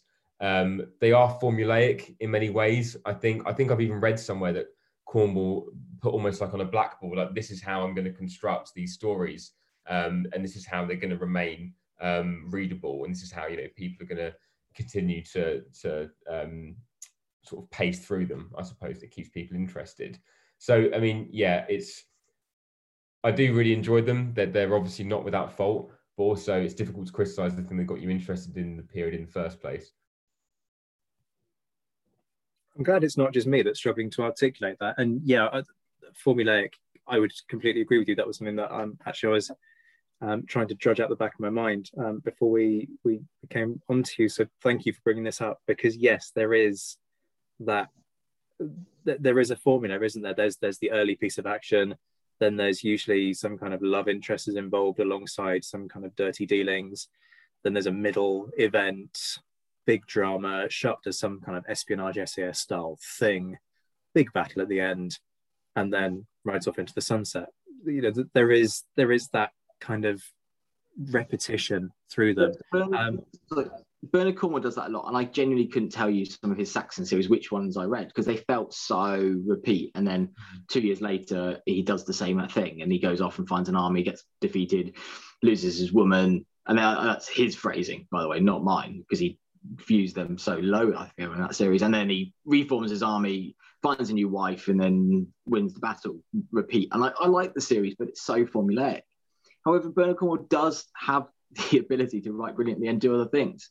You know, Sharp's Regiment, where there's barely any action, he comes back to Essex to reform the regiment. It's not like Master and Commander, where we have a big romance kind of back in Britain and high society, but it does give a welcome relief if you read them all back to back, or if you do the marathon and watch the TV series, as I think my 17-year-old self did, and watch all the DVDs in one day. But it gives that welcome relief, and it does prove that we are reading the books, to my mind. We're reading the books for the characters, not just for the action. I think Sharp's Regiment is one of my favourites, actually, particularly because, I mean, I live now and grew up in Essex as well, so there was a kind of local connection. In fact, Cornwall grew up in the same village that I grew up in, Rochford, where I think he was part of almost a really extreme religious a church called the Peculiar People, was it? And they were based actually, in the same village, which is a nice little bit of extra knowledge. Until we thought, say, down the road, of course, where they filmed Sharp's Regiment as well. So yeah, and also I liked what you said about the kind of particular details. I know the thing he often talks about is the saddle sores caused by the dragoons and the smell of that. And I think those details are important. But yeah, he does like dragoons an awful lot. The smell of dragoons is more than once. Yeah, I think he's definitely been too close to the rear side of a horse. And actually, something there that I forgot to mention, but it's actually very prevalent, is his religious upbringing. I don't know if anyone, I don't want to dive too deeply into it, but he has a real bias against religion, Christianity, actually. And I think his religious upbringing made him very anti-religion, and he has kind of said he's not going to apologize for that in the past. But his characters, who monks, priests, and friars, are nearly always the villains. And in Sharp and in his other books, especially when he has pagans, the pagans tend to be pretty good. The priests tend to be bastards. And it's something that he does a lot of. And I don't know if it's made anyone who, holds religion close to their heart ever feel uncomfortable. And I something I almost feel that should be more criticism here is, his other thing, as I do feel almost sorry, and this is the conversation Zach and I have had in the past, I do almost feel sorry for Bernard Cornwell's wife. The portrayal of women is bad. And, having picked up the books again and gone back and read them, the portrayals of women who have suffered sexual assault makes me really scream, and to just address this, really feel uncomfortable. I think there's one book where the woman is assaulted, if not raped, probably I think just assaulted. Sharp saves at the last minute, and then it's insinuated that evening she sleeps with Sharp.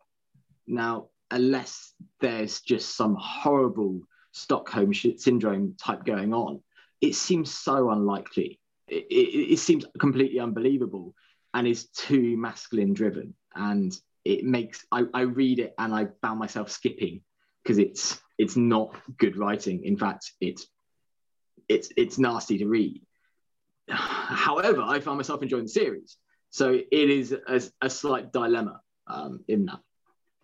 I tell you what I think when I now read those kinds of scenes from Sharp is I'm immediately reminded of August Schaumann, the KGL commissary, who I think Cornwell has clearly read up on and read the memoirs of Schaumann, and I think he's put an element of Schaumann's personality into into Sharp. Because, I mean, he talks about how he chooses to generally give, and I'm quoting Bernard Cornwell here, he chooses to give Sharp bodice rippers when he's writing female characters, which I think gives you a sense of Cornwell's mindset. Andy, let's bring you in at this point. What are your thoughts on the Sharp series? I mean, I was one of those boys who grew up reading it, and I think it was 6 or 7 when the first TV version was made, and I was absolutely devastated that I wasn't allowed to watch it at school. I was told by my boarding master, you can't watch it. It's like, but my parents allow me to, which probably tells you more about my parents than it does anything else. I have to say that I really enjoyed Sharp growing up, and it brought on my reading like nothing else, because I wanted to know what all these words were, and it was fantastic. But it gave me such a warped perspective. I think I can't forgive Bernard Cornwell for that. No matter how good the books are in terms of just being able to pick up and read them, they gave me a massively, as I say, warped perspective on what warfare was like in that period, what people were like in that period, and what was acceptable, what was not, and just the whole reality of it became so distorted. Like comparing now to people like Adrian Goldsworthy, who's written a very short, and he's actually discontinued it now, but series of books on the Peninsula War. And Adrian Goldsworthy's come from that historian perspective, and he's actually tried to be more nuanced, and he's tried to add in those things which Bernard Cornwell has missed. But if I'm going to be perfectly honest, the one thing I cannot forgive Bernard Cornwell for is filling Sandhurst with a bunch of Richard Sharp wannabes who all turn up on day one. What cat badge are you going for? Rifles. No, I'm sorry. It's not like that. That's not reality. So, yeah, he misses the drudgery for me, and that needs to come out. I will counter that with, something the Army does very well is PR, and something the Navy does really badly is PR. And when the Rifle Regiment was formed, I remember I was a young cadet, and we were Devon and Dorsets, and we became Rifles, and seeing the website change for the banner of Sharp, which somebody had cleverly edited in modern weapons into, and it said, join the Rifles, become a chosen man. And the strength of the Rifle Regiment today, without getting into it, is it's one of the only regiments that under the last review, previous review before that, is expanding because its recruitment is so strong. And they have an identity of rifleman first, officer second, or rifleman first, old county regiment second. So that it clearly can work. Yes, to the Sandhurst segment, but then I'm a scum of the earth, not on the other side. However, I do think that the Army has grasped it, steered into the skid basically, and it has been a really big success story to the Rifles. The swift and bold motto is repeated all the time when you see the 95th Rifles, and that was the motto of the Kingswood Rifle Corps, which were the 5th, 60th. So the history often needs a little bit of untangling, but Bernard Cornwell is probably always going to be welcome in the Rifles mess. Sure, Bean is. This is true. We have managed to skip over Marcus's attempt to do the Sean Bean catchphrase bastard. Anyway, Rachel, I want to come to you to wrap up our coverage of Sharp, which has seemed to have gone on for some time, but I guess it's perhaps inevitable, seeing as we're all kind of pulling it apart and loving to hate it, but hating to love it, or some mixed metaphor there. What are your thoughts? Yeah, I have mixed feelings about Sharp now. I have a real fondness for it because it is how I came to the period, and it is how I got obsessed with the Duke of Wellington and then went on to read his various biographies and stuff like that. So I owe Sharp quite a lot, and I do like the TV series as well. It is really enjoyable. I feel like sometimes the TV series adds more depth to the supporting characters.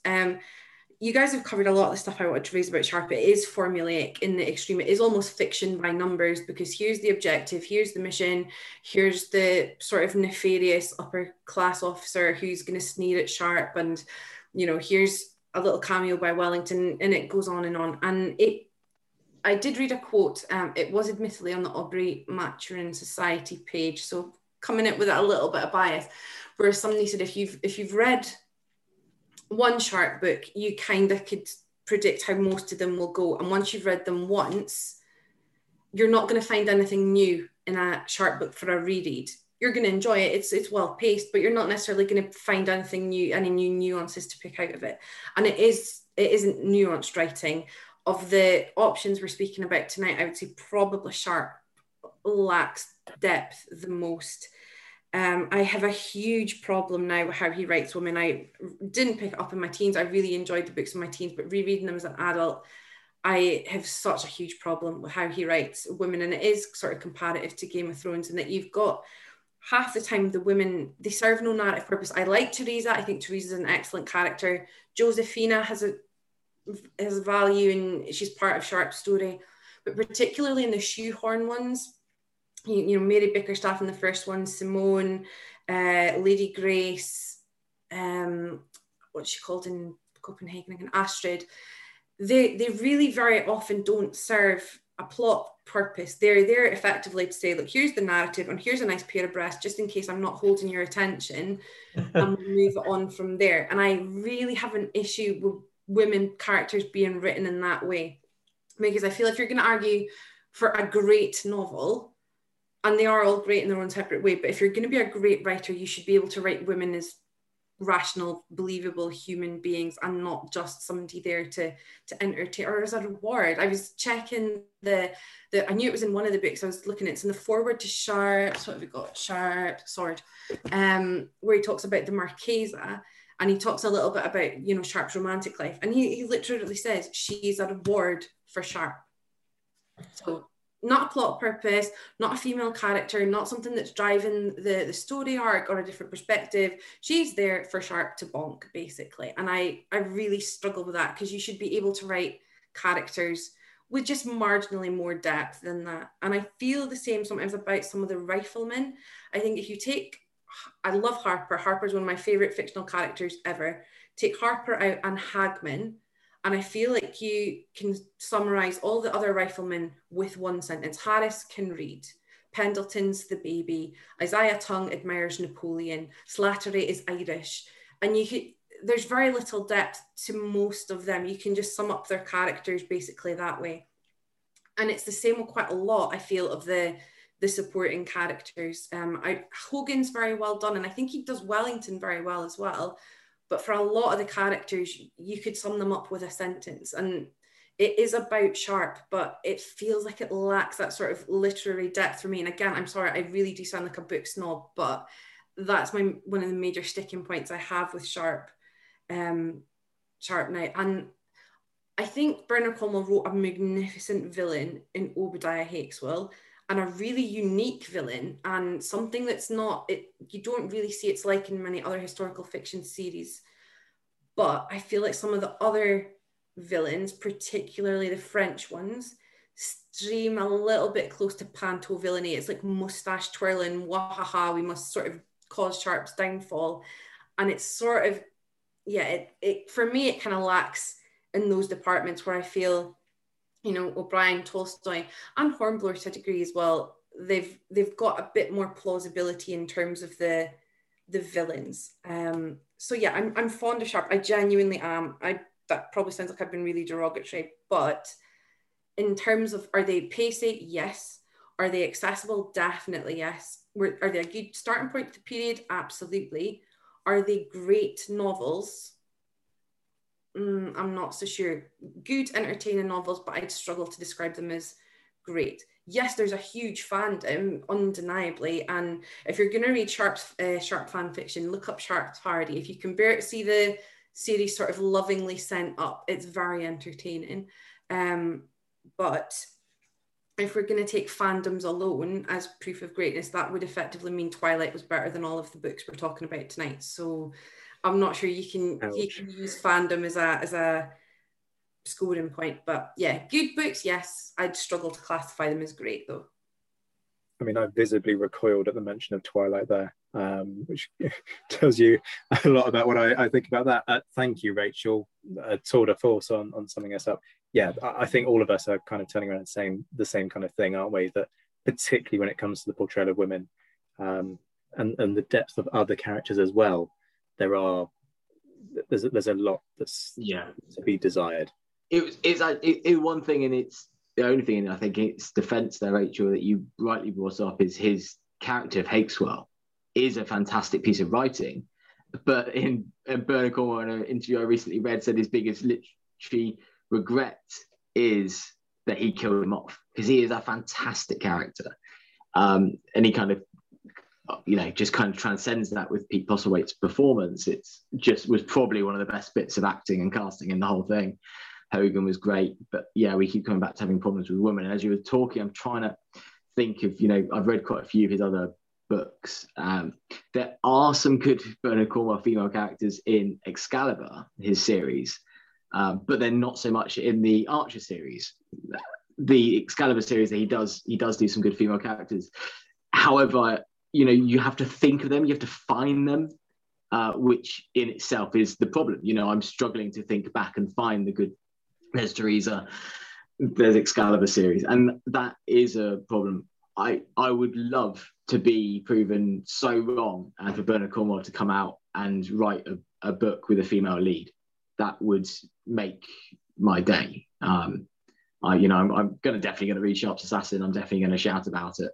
But I totally, that's its flaw, but it's always going to be one of the biggest names in Napoleonic warfare. And I've seen people recently, Charles Esdale, for example, try to say how much he dislikes it effectively for over-popularizing the Napoleonic War and bringing too many myths. And I almost apologized to him afterwards, seeing the fans come out and attack him, even from the academic world and from our lovely corner on Twitter, because it is such a popular series for many different reasons. So I think, but as society progresses effectively, I think it is right to highlight its flaws. It'll be interesting to see what he does with Sharp's Assassin, actually, because obviously Sharp's supposed to be settled and happy, because it's set after Waterloo, isn't it? It's meant to start on the 19th of June, and in the books he's not married because he hasn't been able to get a divorce, but he is settled with Lucille, living in Normandy. If he cheats on her, if it turns into a bodice ripper, might be a little bit disappointing. Yeah, because obviously he cheats on Teresa, and it'll be interesting because he's supposed to have his happily ever after in as much as Sharp can. So yeah, I hope he doesn't go and spoil it. Let's hope it's still to a Waterloo banquet. That's all I say. Yeah, more Wellington. That's definitely good. Absolutely. It's sort of a crowbar of a crowbar, though, isn't it? Because there are the sequel novels where we know that there's this happily ever after, except that it's not, because Sharp can't have a happily ever after. But then he's kind of squeezed this in around the Battle of Paris. So yeah, interesting.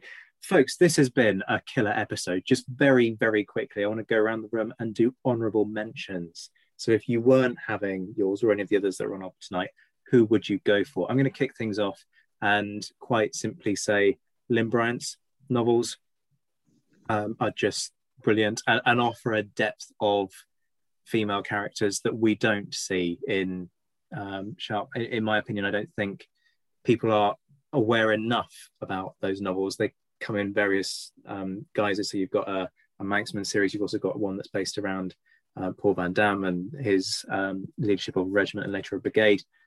I'm also ever so slightly biased because there is a provost marshal in there by the name of Captain Zachariah White, who is 100% a connection to me, and I'm not even sorry. As Marcus buries his head in his hands at the shameless name drop there. Look, setting that tongue-in-cheek comment aside, they are brilliant novels, and I would strongly urge people to have a read of them. Let's now go around the room. Marcus, let's come to you first. Well, surely it's C.S. Forrester. Death to the French, though. I would say Rifleman Dodd, aka Death of the French, is a fantastic short Napoleonic novel. Okay, I'm going to make this super quick and literally just keep cycling through. Gavin, what about you? I'd probably agree with what you said earlier about the Adrian Goldsworthy novels. Brilliant. Andy? That's where I was going to go as a foil to Sharp. If you want something that's a bit more thoughtful, a bit more rounded, I'd go for those. And Rachel, what about you? Make It 3. That's what I was going to go for as well, yeah. Oh, wow. Harmony at the end of the episode. Although we have been ish harmonious tonight. I mean, we've given you some hard times, each of you, about your chosen novels. But this has been an absolute killer of an episode. I've had enormous fun. Thank you all, Gavin, Marcus, Andy, and Rachel, so much for joining me. Thank you. Thank you. That was Rachel Stark, Gavin Lewis, Andy Young, and Marcus Cribb joining me to discuss the greatest book on the Napoleonic era. You can find them on Twitter respectively at BookishRachel, at GLewis92, at Strategy4War1, that's 1 as a number, and at MCribbHistory. If you've been inspired to read the titles mentioned in this podcast, don't rush off to Amazon. I have an alternative suggestion. Why not support independent bookstores and your boy producing this podcast by buying them via the Napoleonicist bookshop? Click the link in the description and you'll find a list dedicated to novels of the period, where you can find a vast range of titles, and in the process the independent booksellers will get a cut and the Napoleonicist gets a separate cut. So there are many benefits, and they're all put together into a specific list to make them nice and easy to navigate. I'm always thanking my brilliant Patreon supporters, but I have good news for those who don't want to make a regular contribution but who do want to leave a one-off tip. You can now tip the Napoleonicist at Ko-fi. The link is in the description, and know in advance that your generosity, whatever the size of the tip, is hugely appreciated. And of course, no episode would be complete without a shout out to my wonderful Patreon supporters who keep the podcast going through their subscriptions. There are some exclusive perks, including a discount code at Pen and Sword Books, which effectively means that you can quite quickly recoup some of what you're investing into this podcast. So be sure to check the link in the description for details.